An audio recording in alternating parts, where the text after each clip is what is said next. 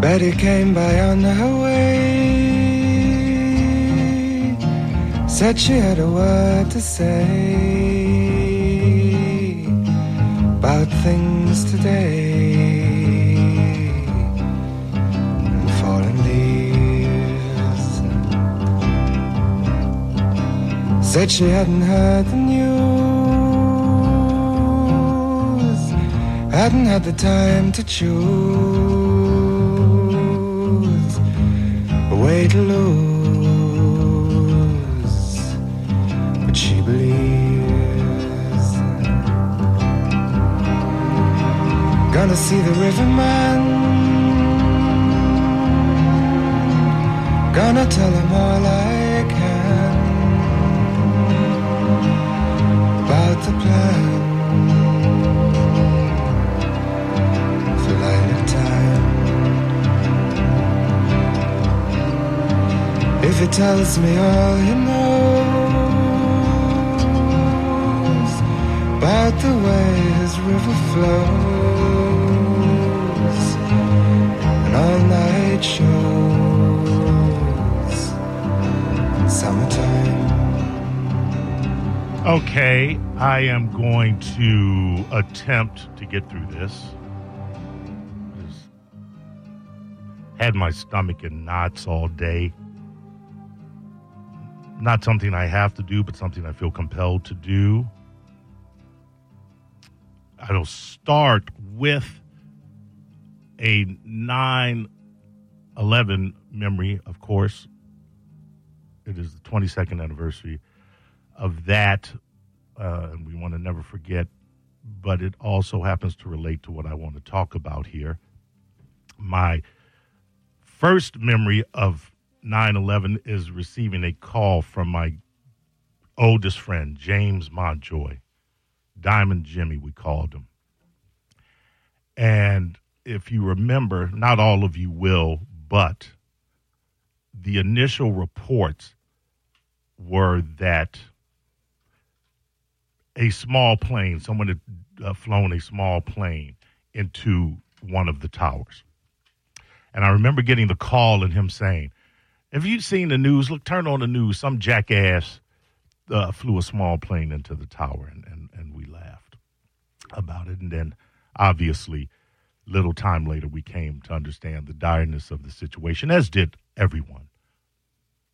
I tied that in because of the day that it is, because I want to relate to you that I was that friend, and he was that friend to me, that if something happened of note or just crazy or of interest in the world in which we lived, I was his first call. He was my first call.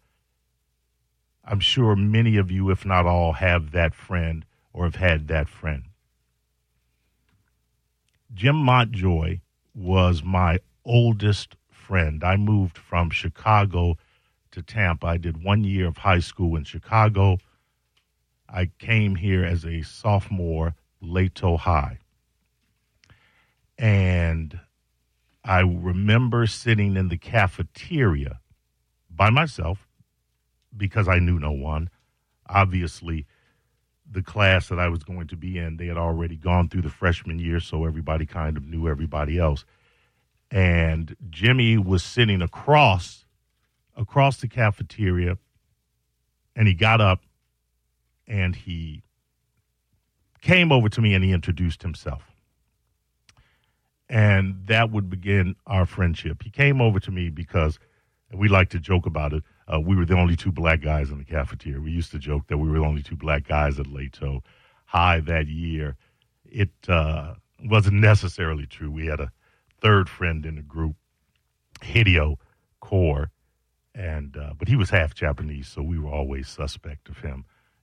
But he was part of the group. Wasn't a lot of black kids in Lato at the year that we attended, and it wasn't a lot of Spanish kids either. This was before the influx of Spanish and Latin and Mexicans into town and country, and they chased all of the white folks west That's how West Chase got his name, by the way.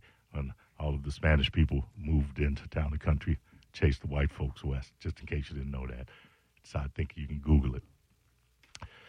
But anyway, Jimmy and I became fast friends, and I'll jump ahead. Probably after he came, but he went to FAMU. He went away for FAMU, but we did the 3 years together at Lato, and then he went away to FAMU, and I was doing some other things myself. But we would keep in touch, and we would always see each other when he visited. And then when he came back down, at that point I was in radio and doing stand-up, and he stayed down here and got a job here, and we were just inseparable.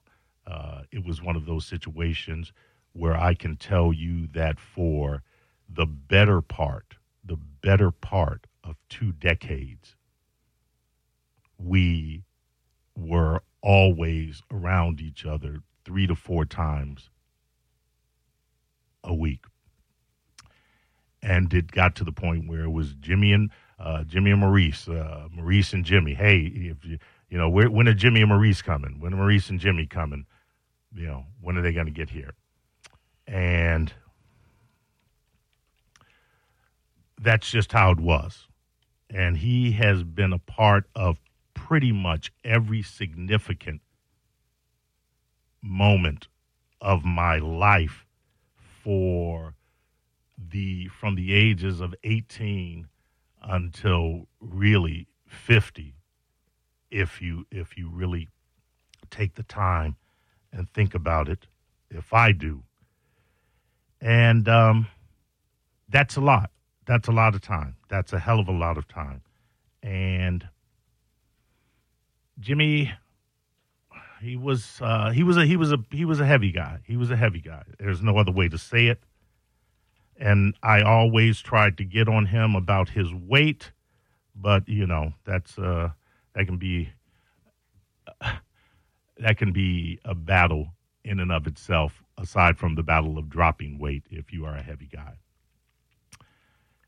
But he had a heart as big as he was. He had a smile that was even bigger, and he personified, if you will, the word infectious, because his smile and his laugh and his heart and his expression, it was all infectious.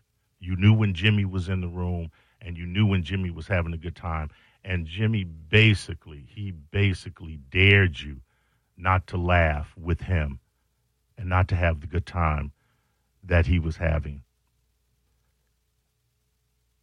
About 5 years ago, he started to develop some heart issues, which, for his weight, and he's not the only one. He was we drank a lot. We drank and we smoked. That's what we did. But sometimes that's not the smartest thing. And about 5 years ago, he developed a heart issue, and he had to get, it was like a mini defibrillator put next to his heart. The doctor said his heart was working at, moving at 25% capacity. And, that was part and parcel because of all of the weight that he was carrying around. Obviously, that puts a strain on your heart. And so that began a series of health issues. And Jimmy, he tried to do correct, and for the most part, he did. And he never let that really kind of pull the light or the life out of him. Well, he was in and out of the hospital the last 2 years for maybe 6 times, and it was always kind of exhaustion and heart-related.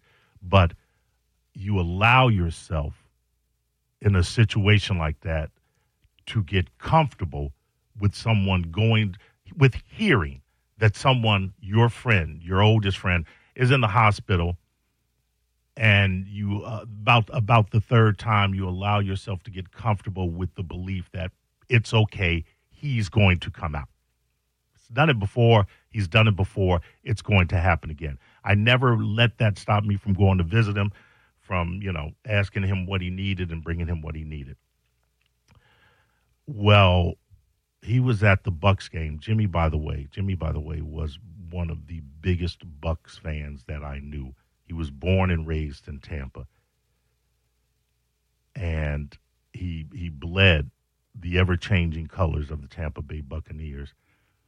And he was at, I believe it was a Thursday game. Maybe it was preseason. I'm not sure. But it was a Thursday game. He was at the stadium. His employer had gotten him box seats, and he was overjoyed. And he started feeling ill. There was a picture posted of him at said game. And he started feeling ill when he went to walk downstairs just to sit down, and then someone asked him if he was okay. And he said yes, because Jimmy was an eternal optimist. And the person looked at him and said, I don't think you are. Long story short, EMT were called in, and he was taken to the hospital.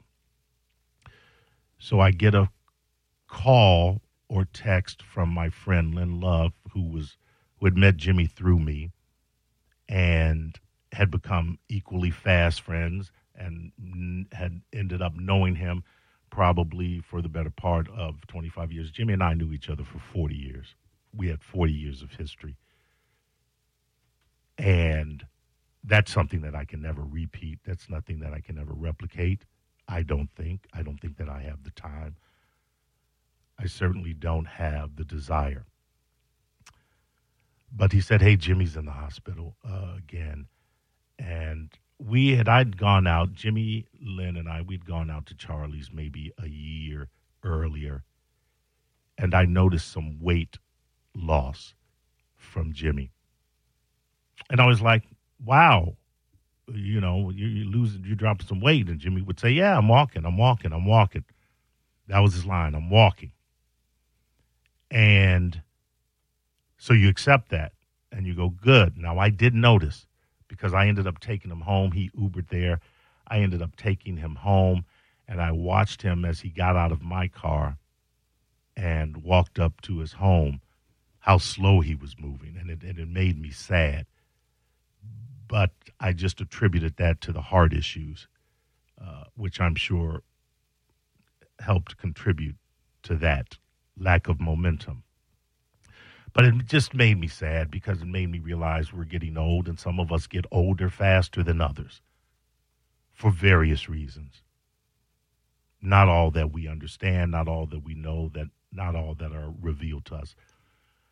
But so when Lynn told me that he was in the hospital, I said, let me go and see him. And I almost did not, because, again, you allow yourself to get comfortable with the fact that this is just the routine of that person.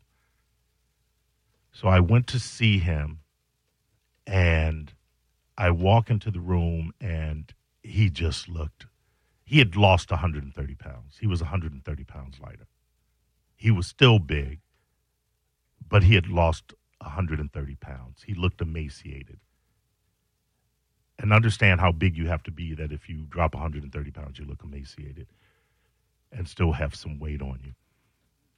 And his face, Jimmy had a baby face. If you can imagine Biggie Smalls, there's pictures of him myself on all of my social media.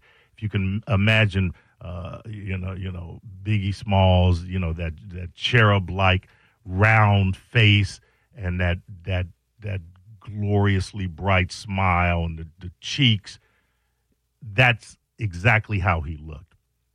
He had a baby face for the better part of 50 years. And I looked into his face for the first time and saw an old man. And that made me sad, outside of the fact that he was laying in the hospital bed. But he was in great spirits. And I stayed there for an hour, and we joked, and we bitched, and we complained, and we laughed, and we did everything that we normally would do. And I asked him, I said, hey, when are you going to get out? What are they saying? What are the doctors saying? He was saying the doctors didn't know. The doctors said he had certain things, but they were also going to test for pancreatic cancer. Now, that gave me pause, because being friends with Jimmy so long, I knew that his father, who had taught drafting at Lato High, died of pancreatic cancer. I don't remember the age. I think it was in his 60s, but he passed of pancreatic cancer. And I remember this, very clearly. I remember one day being on the phone with Jimmy and him saying, my father was diagnosed with pancreatic cancer. And then I remember a week later, he was dead. And when I was told that, I was like, well, I'm young. I'm not a doctor. I don't understand things. I had never really dealt with anyone that had pancreatic cancer. I knew the term, but it wasn't something that I had heard often. And I said, but they just diagnosed him. Basically, it was a week ago. But that's what happens. So I remember that. So when he told me they were going to test for pancreatic cancer, I thought that they should. But I'm like, okay, they're going to test. They would probably know by now because they've already run tests. He's been in a hospital over the course of a couple of years. It is not going to be that. And so I said, when are you going to be out? When are they going to release you? This was a Friday prior to Labor Day. He said, Tuesday. And I said, I knew he didn't have his car because he had taken an ambulance to the hospital. I said, well, I'll come and pick you up. He said, no, I haven't. I'm going to Uber.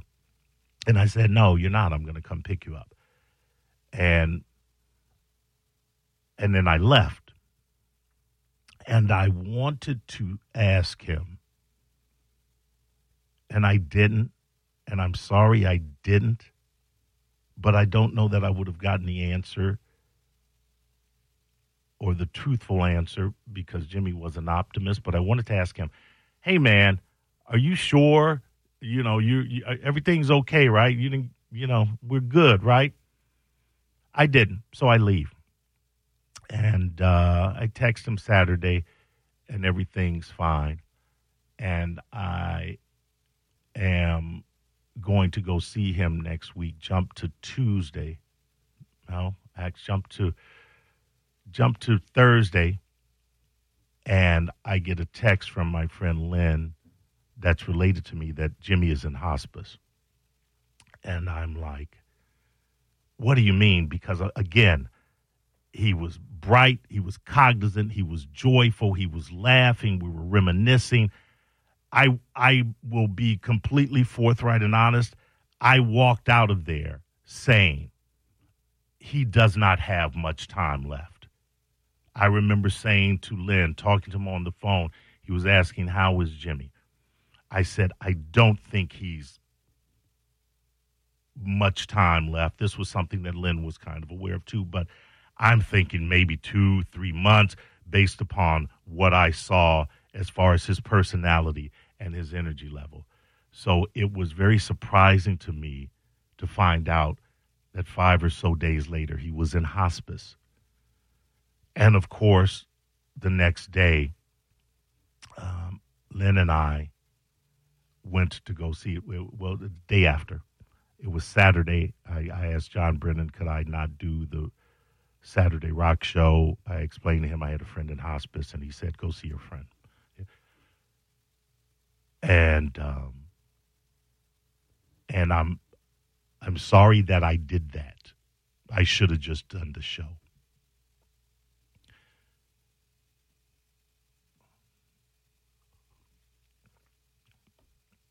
Because I walk into the room and Jimmy is in the bed. And I've heard of hospice. Yeah, I've never had to see anyone in hospice. I think for me, my image of hospice was, okay, they put you in a bed and, they're kind of maybe waiting to see if you will possibly get better. I know that is naive, that is ignorant, that is stupid.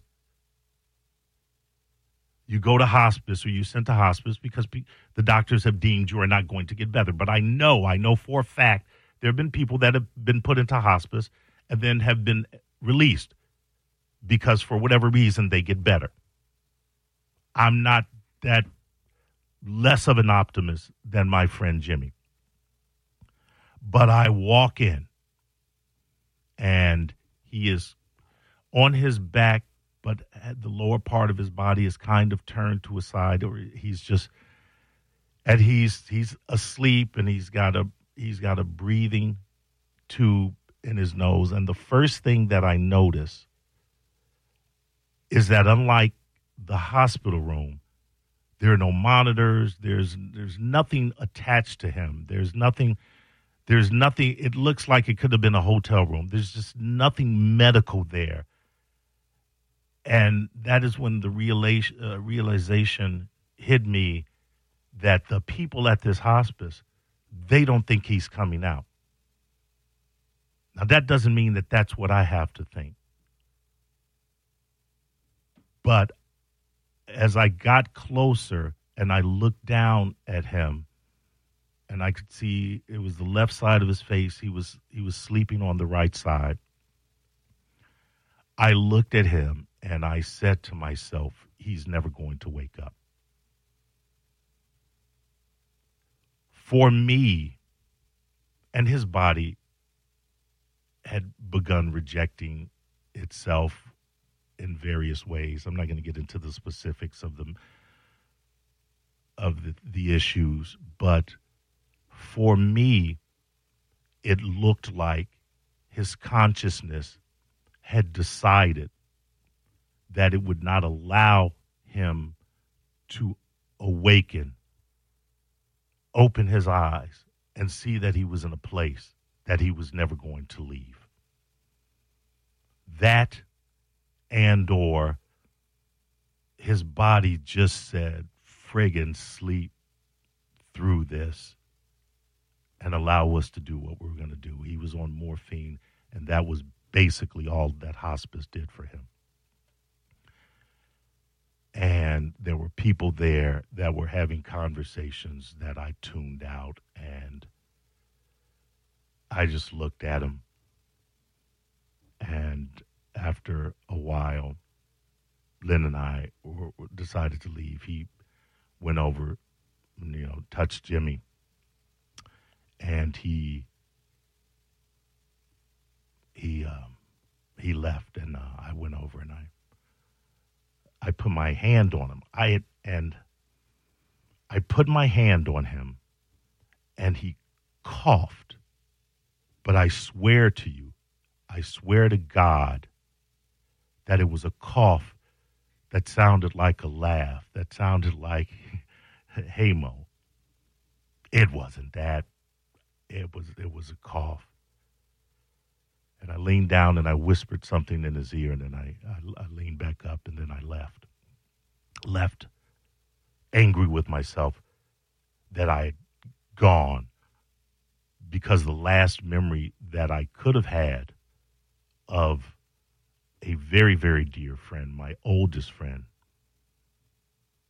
could have been that of just how we had began and how I had known him throughout the course of the 40 years that we knew each other. But that was not going to be the last memory. That was not going to be the last image. It was going to be that of him laying in a bed, asleep, me knowing that he would never awake. He passed away 13, 14 hours later on Sunday.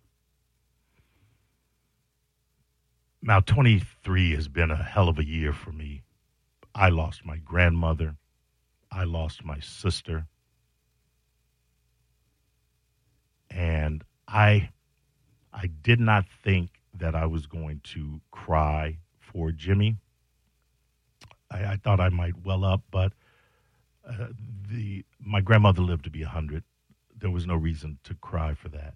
That was a fantastic life that she had. My sister was very sudden. She was 61.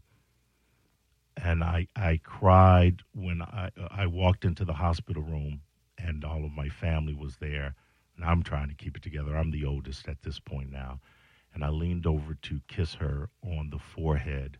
And as I was leaning back up, I could not lean back up. And I just stayed bent over with my lips pressed to her forehead. And I just started to cry. 5 minutes later, I kind of regained composure. So it was very shocking and surprising to me that I was told,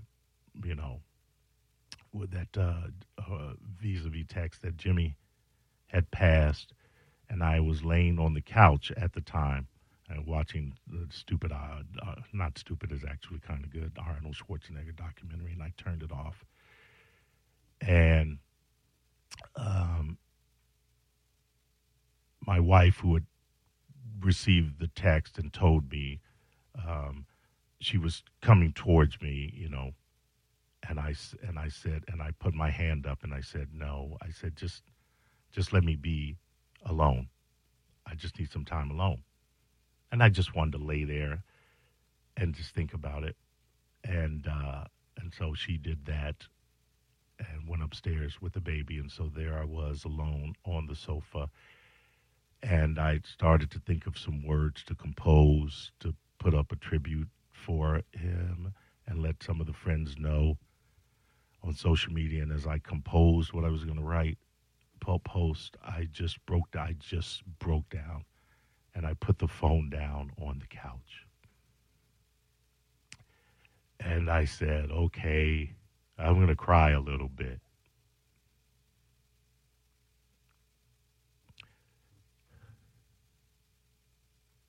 And I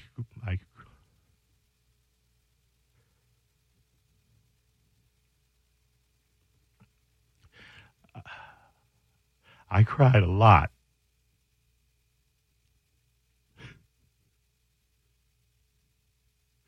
Because I love that guy. And we spent 40 years together, man. It was Maurice and Jimmy. It was Jimmy and Maurice. Man, we did some things. Some of the greatest moments, some of the best moments, some of the most fun times of my life began with, hey, Jimmy, let's. And it was a beautiful day, and we're the same age. I'm actually old. I was born in June. He was born in August. He should be here. I'm here, so why is he not here? And after about 30 minutes, I pulled myself up off the couch, and grabbed a bottle of bourbon. I grabbed a Bluetooth speaker, and I went out onto the patio by myself, and I poured a drink and just sat there. And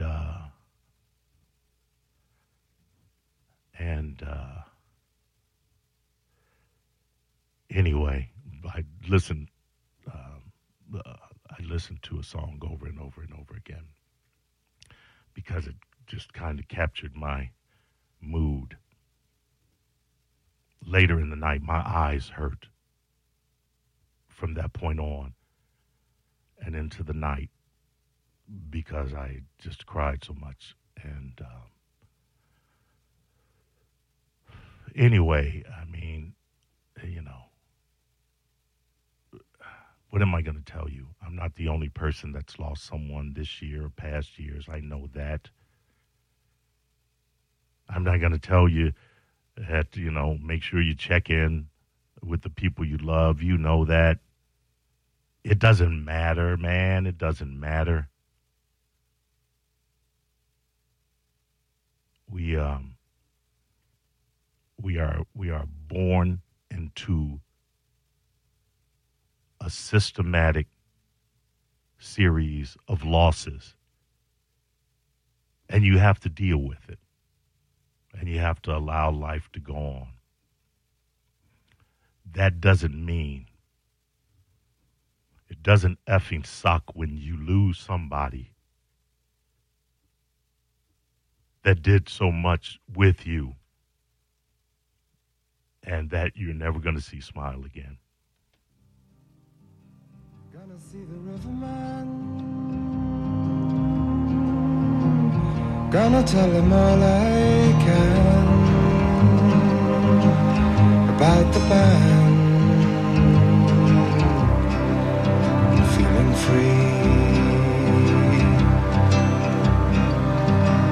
tells me all he knows about the way his river flows. I don't suppose it's meant for me.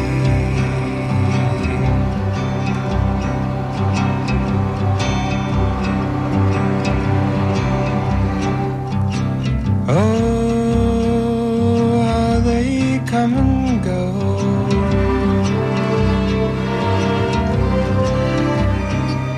Oh, how they come and go.